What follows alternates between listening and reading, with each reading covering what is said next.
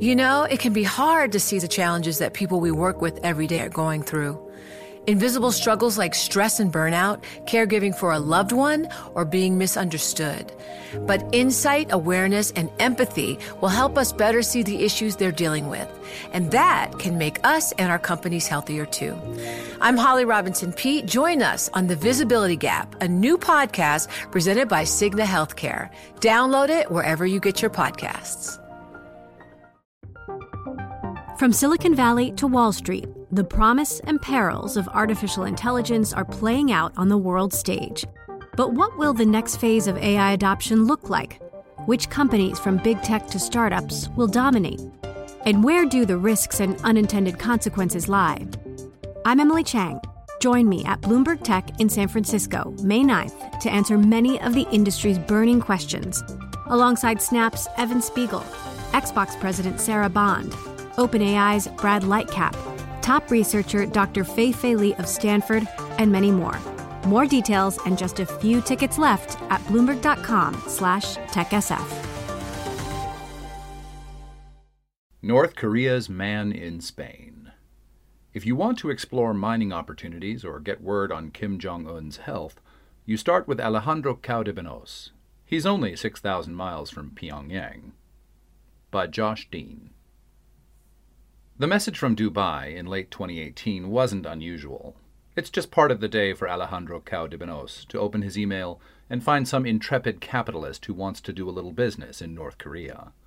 Recently, there was the one from a guy in Hawaii who wanted to open a McDonald's in Pyongyang. That's an easy no. Privately owned businesses are forbidden in the Democratic People's Republic of Korea. No McDonald's, no Kentucky Fried Chicken, no Burger King, Caudebenos says. Every so often it's the head of the Church of Jesus Christ of Latter-day Saints in Spain, asking if it's finally all right to send over a wave of white shirts carrying the Book of Mormon, even though he knows that's a non-starter. Only those religions that existed in Korea before the DPRK's formation in 1948 are allowed to operate in the country. Sometimes a lead seems real enough that Caudebenos can pass it up the ladder from his desk in Tarragona, on Spain's sunny east coast, to the North Korean embassy in Madrid, or even to his contacts in Pyongyang. At first glance, the Dubai email was one of those. An Elena Sanchez was writing from an investment firm called Baron Stone Capital. Her boss, Adrian Hong, hoped to meet at the embassy to discuss investment opportunities, ideally in mining. It might seem strange that a banker in Dubai would email a Spaniard to talk about investments in Pyongyang, but such is the idiosyncrasy of doing business with North Korea. I receive this kind of request every day, Caudebenos tells me one afternoon in November. Requests of late have been more to address rumors that Supreme Leader Kim Jong-un was in grave condition after heart surgery. We're walking around Tarragona during one of its infrequent rainy days. I'm the only reachable person, he says. He means that literally. Caudebenos began as a teenage fanboy of North Korea's socialist state and, over time, developed ties to the regime. In 2002, after he'd spent more than a decade as a volunteer cheerleader and propagandist, the nation's supreme leader, Kim Jong-il, made him a special delegate to the Committee for Cultural Relations with Foreign Countries. Official diplomacy is conducted through the Ministry of Foreign Affairs, and there are envoys at the United Nations, but business, science, culture, sports, basically anything outward-facing, goes through the committee. As the only non-Korean affiliated with the government, Caudebenos says, he's the primary contact for anyone in the West who wants to cold call North Korea. The woman in Dubai said her boss was looking for investments in frontier markets. Caudebenos can help with a request like this. We have many investment possibilities, he says, naming mines, hotels, and IT. Or perhaps you don't have a specific play. In this case, Caudebenos might arrange a meeting with the Ministry of Foreign Trade. Even an American like me can invest if I'm willing to violate international sanctions. We are happy to make business with you, he says. When Caudebenos dug into Baron Stone, he couldn't find any information on it. Sanchez was pushy, too. She responded to his chilly replies with what felt like a bribe, an offer to hire him as a consultant if he could facilitate introductions at the embassy. She then announced that Hong would soon be in Madrid and hoped to arrange a dinner with Caudebenos and North Korea's ambassador. Cao de Benos says he notified the embassy of the inquiries and registered his skepticism. He didn't recommend a meeting. A few weeks later, on February 22, 2019, Hong showed up anyway. When an embassy worker came to the door, Hong and 8 accomplices forced their way in. For several hours, according to news reports, Hong and his team, who claimed to represent Free Joseon, a North Korean dissident group, menaced the staff. They isolated the only accredited North Korean diplomat in the basement, where they put a hood over his head and attempted to bully him into defecting. This effort failed, and at around 9:30 p.m. the gang took laptops and flash drives and fled in stolen diplomatic cars. Media accounts speculated that the break-in was an attempt to disrupt the then upcoming nuclear talks between President Trump and Kim Jong-un in Vietnam. The group had supposedly targeted Madrid because North Korea's top negotiator, Kim Hyok-chol, was previously ambassador to Spain. North Korea had no official comment. Cao de Benos theorizes it was the CIA and tells me this was confirmed by friends in the Spanish intelligence service. The CIA has denied involvement. Hong, sought by Spanish authorities on unspecified charges, is still at large. Cao de Benos assumes that interest in Hong will fade, because no one cares about the treatment of North Korean diplomats. He's also sure that the sloppy assault was a plan B. The real plan, he says, was that dinner Sanchez had tried to set up. It's easier and cleaner to kidnap a diplomat leaving a restaurant, which means he might have been snatched too? Cao de Benos laughs and pats his belly. He's a little plump. There's something vaguely Ted Cruz-ish about him. I'm too big, he says. They have to feed me too much. More important, he's a Spanish citizen and quasi-famous. Taking him would be bad PR. I'm too much of a public person. Alejandro Cao de Benos seems like a lot of name, but it's actually shortened. The whole banana, Alejandro Cao de Benos de Lesi Perez, is unwieldy for daily use and off-brand, signifying the aristocratic lineage of Spain's most famous socialist. He didn't grow up rich, but his family was once powerful, he says. An ancestor conquered land on the French border and claimed it for the Spanish king, who rewarded him with the title of Barón de Les. Cao de Benos, as the eldest male heir, has claim to this title, as well as Marqués de Rosalmonte, Conde de Argalejo, and Marqués de Diezma y la Hinojosa. Today, the titles carry no privileges. All the wealth is gone, too, because his paternal grandfather blew the fortune on poor investments and gambling. Cao de Benos could claim the honorifics, but he'd have to ask the king's permission and pay a fee. His father was a chemist who married and raised his son in a happy middle-class home. After high school, Cao de Benos served 3 years as an MP in Spain's Air Force, but the whole time his heart was in North Korea. He has only honorary citizenship in the country, he says. To become a North Korean citizen, Cao de Benos would have to renounce Spain, which would mean giving up a free life on the Spanish coast and moving to the world's most closed-off country. This isn't a deal-breaker for him. It's what I wanted since I'm 13, he says, over a plate of vegetable paella. Cao de Benos is vegetarian. In Tarragona's Old Quarter, during one of 3 days' worth of conversations in which he rhapsodizes about the famously brutal and authoritarian regime. That's when he read about North Korea's particular, in his view pure, form of socialism and fell in love. At 16, he flew to Pyongyang, having saved up for the flight by working at a gas station. I found a very clean society with very nice people, he recalls, and then I made up my mind. I want to help Korea. His first step was to found the Korean Friendship Association, or KFA. Cao de Benos persuaded high school pals to join, not out of a shared affinity for socialism, but because he offered Coca-Cola and karaoke at meetings. His father didn't approve. He wanted to push me out of home because he worried something will happen to the family because of my work, Cao de Benos says. I had a tough time. It was a tough time to be an aspiring socialist, period. This was the early 1990s, when Eastern Europe was falling. I was the only one going against direction, he says. In 2000, Cao de Benos created North Korea's first official website, KoreaDPR.com, despite knowing just rudimentary web design, he says. This was the country's only outwardly facing government site in English, he adds, until it started its own in 2012, meaning that any Westerner who tried to contact North Korea online from 2000 to 2012 was writing to one guy in Spain. Hundreds of thousands of people visited the primitive site in its first year, occasionally overwhelming the limited bandwidth Cao de Benos could afford on his monthly budget of €20. His work also attracted media attention, especially after U.S. journalists learned who was behind the janky North Korean website that had just appeared in the world one day.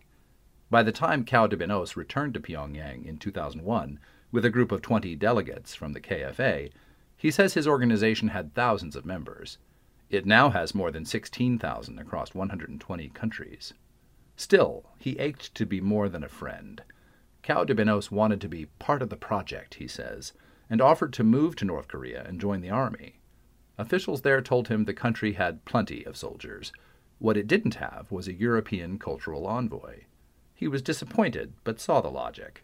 I will do what the country needs me to do, which is international relations, he says. I will sacrifice myself in the capitalist jungle and fight my way. On February 16, 2002, Kim Jong-il gave Cao de Benos his official appointment. The only non-Korean working for the government, he says with pride. First and only in history. Cao de Benos is sometimes portrayed as a glorified tour guide, the man you call to book a trip to Pyongyang. But my work is not tourism, he says. My work is to bring VIPs. He did not arrange visits by former presidents Bill Clinton and Jimmy Carter, or for that matter by Dennis Rodman, the eccentric former basketball star. Those came through the UN mission, and Cao de Benos is fine with that. Rodman was a huge headache, he says. But he did organize North Korea's first cryptocurrency conference. For a country banished from the global banking system, crypto has obvious appeal. The gathering was held in April 2019 at the glittering Pyongyang Sci-Tech Complex, which looks from above like an atom, and was open to anyone who wanted to apply for an invitation, except for journalists and residents of South Korea, Japan, and Israel. 8 foreigners attended, including Italian information security specialist Fabio Pietrosanti. He says the 2-day event was strange. The English talks were translated into Korean with a delay, forcing speakers to pause after every line, and participants were not allowed to interact with a single North Korean. Prominent American crypto specialist Virgil Griffith was another guest. Griffith flew home to Singapore with official state souvenirs, patriotic posters and knickknacks, and went straight to the U.S. Embassy to say, I have been to North Korea and I give you some gifts. Cao de Benos tells me, breaking into a grin. The decision was unwise, in his opinion. On November 28th, 3 weeks after my visit to Spain, Griffith was arrested in Los Angeles and charged with violating U.S. sanctions for advising North Korea on Bitcoin mining. He faces 20 years in prison and has pleaded not guilty. Pietrosanti had a more fruitful trip. He'd been looking for cheap technical talent to build an open-source medical software tool, legal under UN sanctions, and Cao de Benos helped him set up meetings. Shortly thereafter, Pietrosanti paid €7,100, about $7,700, for 4 months of design work by 4 programmers. I can't say that they are super high quality, but they were much better than many Indians I've worked with, he says. What impressed him most is that the programmers are able to work despite being cut off from the internet, as nearly all North Korean citizens are. When they need technical information, the programmers told Pietrosanti, they find it offline. He's now contemplating establishing a permanent research and design center there. €30,000, he figures, would pay for 5 or 6 full-time developers for a year. Cao de Benos says that other influential people, including Americans, have visited Pyongyang at his invitation, but they rarely talk about it. This frustrates him. He wishes they would scream from the rooftops of the fantastic visits that obliterate their pre-existing biases about Asia's utopia. A former defense minister from a European nation that Cao de Benos won't name recently contacted him to inquire about a trip, he says. This was an opportunity for promotion, to break the propaganda that you cannot travel to North Korea, or, that we will kill you, he says. But they don't want that, because they know the problem it will create. Cao de Benos gets it. When he built the North Korean website, he had a good job doing IT. But after word about his side hustle got out, he was reprimanded. He told his bosses it was just a hobby. Whenever I go home, instead of playing football or playing on the computer, I'm working for Korea from 7 or 8 p.m. until 2 or 3 a.m., he told them. It is my passion. The company wasn't having it. It urged Cao de Benos to quit, and he did in exchange for severance. He hasn't worked since 2005. I have to fight to survive, but that's the rule of the capitalist jungle, he says. His position carries no salary. North Korea doesn't compensate him directly in any way, he says. He makes money by commission. When a company signs a deal to invest with North Korea, Cao de Benos takes what he calls a tiny fraction from the foreigner's side. This pays his bills, usually, though he's been unable to arrange meetings during the coronavirus pandemic. I'm doing this for ideology and not for other interests, he says. If the KFA were a business, he'd charge members €10 a month and be rich. Instead, he's often broke. Sometimes it can be 2 months and I don't have a single cent, he says.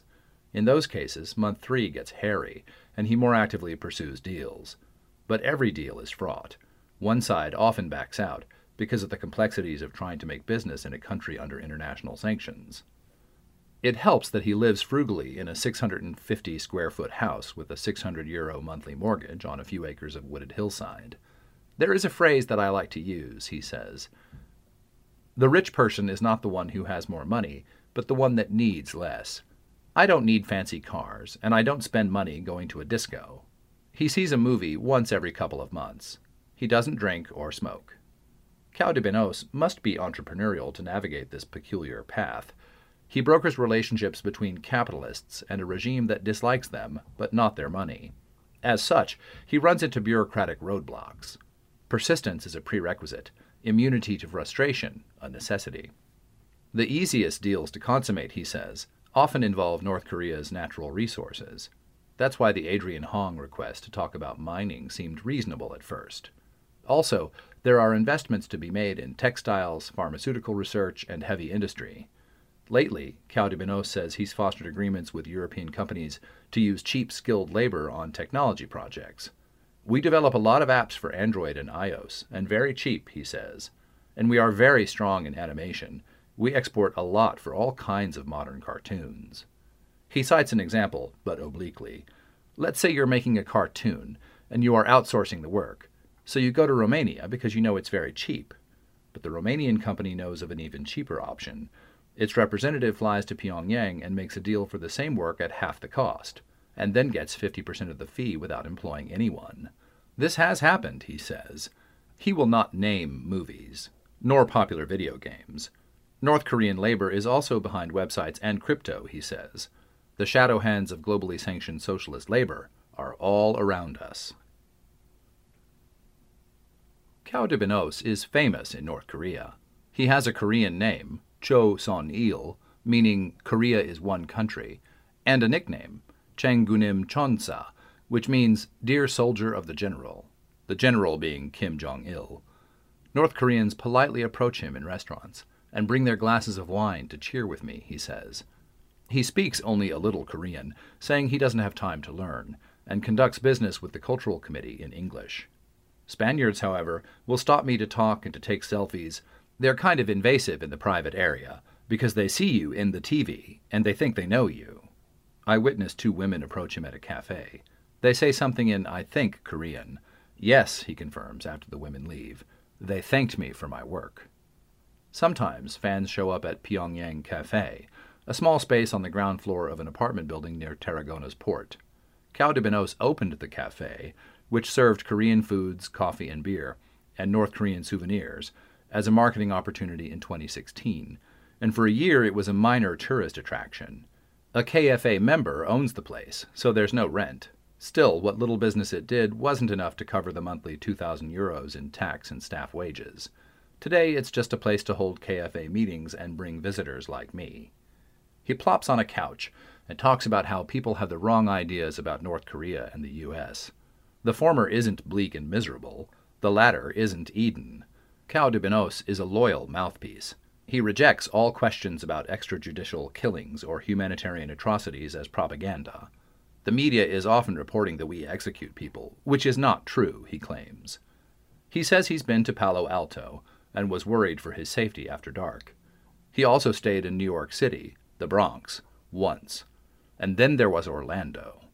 That was in 2014, when Cao de Benos went to Florida to film a scene for a documentary, The Propaganda Game, in which he plays a major role.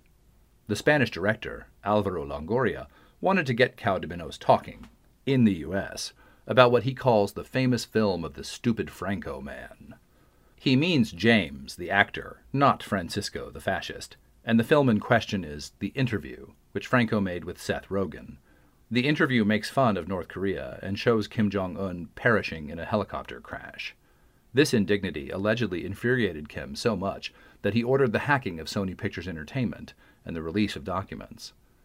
Longoria liked the idea of having Caudebenos mock these allegations on garishly American soil, next to the giant metal globe at Universal Studios Florida. Why there and not outside, say, Sony headquarters is unclear. Longoria didn't return requests for comment. They shot it guerrilla style, just 2 men and a small camera among the tourists. I was explaining that it is known that the DPRK doesn't care about that stupid movie, Caudebenos recalls. He was explaining it loudly enough that nervous tourists called security, and the 2 Spaniards were ejected from the park. At least I managed to see alligators, he says. That's the good part of it. Public rants have harmed Caudebenos before. A few years back, he was standing along the Korean demilitarized zone with a Spanish journalist who asked him, on camera, how he felt about the presence of U.S. soldiers. Caudebenos replied that he felt very angry about the U.S. occupation, and that if necessary, I will take the arms and push them out. The footage set off a backlash in Spain that led to a raid on his home, the confiscation of 2 handguns that fired only rubber bullets, and the loss of his passport. He pleaded guilty to not having the required license for the guns. The case is under appeal, and he's still unable to travel. Consensus in the U.S. has been that North Korea was behind the Sony hack, but that's not been proven. Caudebenos is here to tell us all that the assertion is ridiculous. The country does have excellent hackers. Targeting a movie studio would be a waste of their abilities. It's been 3 years since Caudebenos has visited Pyongyang. He says he misses the place. He still wishes he could live there, where the only thing his life might lack is variety. He'd miss horror movies. We don't have good horror movies in North Korea because you need special effects and a full industry behind that, he says. But will I sacrifice a horror movie once every 2 months for living in a place where I can leave my wallet and nobody's going to steal from me? Where I will have a free mortgage? Because now I'm living on the edge. If I don't have money at the end of this month, the bank kicks me out. I'm homeless.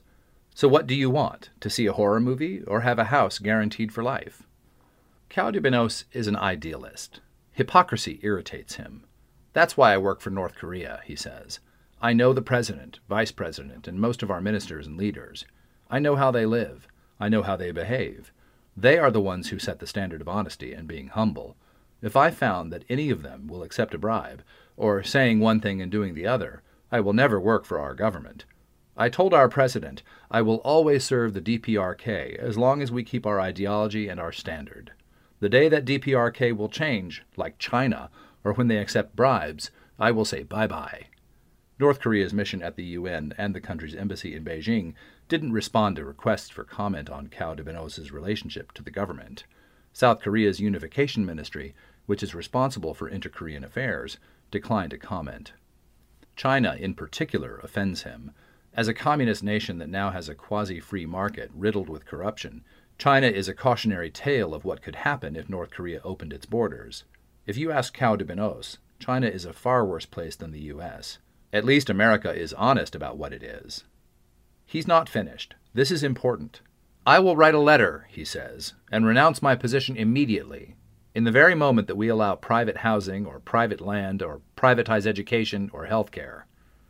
Recent months have only reinforced Caudebenos' devotion. I tried calling him for comment about the pandemic and Kim Jong-un's health. He was slow to reply, then apologized when he did, saying that he was completely busy with so many interviews. He offered to reply to questions by email. While much of the Western world, including Spain, has been ravaged by COVID-19, North Korea, he wrote, is coronavirus-free. On January 15th, he says, he was asked by Pyongyang to help secure medical equipment for the prevention of the virus. On January 22nd, North Korea closed its borders and imposed a 30-day quarantine on anyone entering the country. Caudebenos says the government mass-produced masks and disinfectants, mobilized the army to develop disinfection duties and tightly control the borders, reached out to friendly nations and non-governmental organizations for test kits and personal protective equipment, and put 20,000 people into quarantine. There has not been a single death or a case of a patient with COVID-19, he says. Although that assertion was confirmed by the World Health Organization's representative in Pyongyang, it seems impossible that this is true. North Korea borders China, its largest trading partner. Contrast that to what he's seen at home, in a society that prioritizes freedom of movement and the health of its businesses and isn't easily locked down. An absolute disaster, he says. As of late April, Spain was still averaging more than 300 deaths a day, lacked adequate PPE, and was experiencing a shortage of some basic foods. Cao de Benos says when he visited a public hospital in mid-February, he was the only one wearing an advanced protective mask. The fact that the politicians, doctors, and generals of the army and police in charge of overseeing the measures got the virus demonstrates how incapable they are to keep the population safe, he says. Regarding Kim's health, he wrote, "There is no official comment. However, I can say that those rumors are false." He pointed out that the source of the claim, which cited an anonymous person, was Daily NK, which I'd heard him complain about before. As evidence that it wasn't true, he pointed me to a photo he'd shared with his 60,000 Twitter followers. It was of Kim smiling and looking as healthy as Kim ever looks, next to fighter planes, allegedly taken the day before this health crisis. It is also interesting to see our Marshal Kim Jong-un watching the Air Force drill in perfect health just the day before he was supposed to have the heart operation, Cao de Benos wrote. During my visit, I'd forgotten to ask if he and Kim had met. I had the chance to shake his hand and be close to him in different state events, he said, adding that a few letters had been exchanged through intermediaries. But unfortunately, I do not have a close friendship, like President Trump says he has. With Li Jing, Sharon Cho, and Kanga Kong. From Silicon Valley to Wall Street, the promise and perils of artificial intelligence are playing out on the world stage. But what will the next phase of AI adoption look like? Which companies from big tech to startups will dominate? And where do the risks and unintended consequences lie? I'm Emily Chang. Join me at Bloomberg Tech in San Francisco, May 9th, to answer many of the industry's burning questions, alongside Snap's Evan Spiegel, Xbox President Sarah Bond, OpenAI's Brad Lightcap, top researcher Dr. Fei-Fei Li of Stanford, and many more. More details and just a few tickets left at Bloomberg.com/TechSF.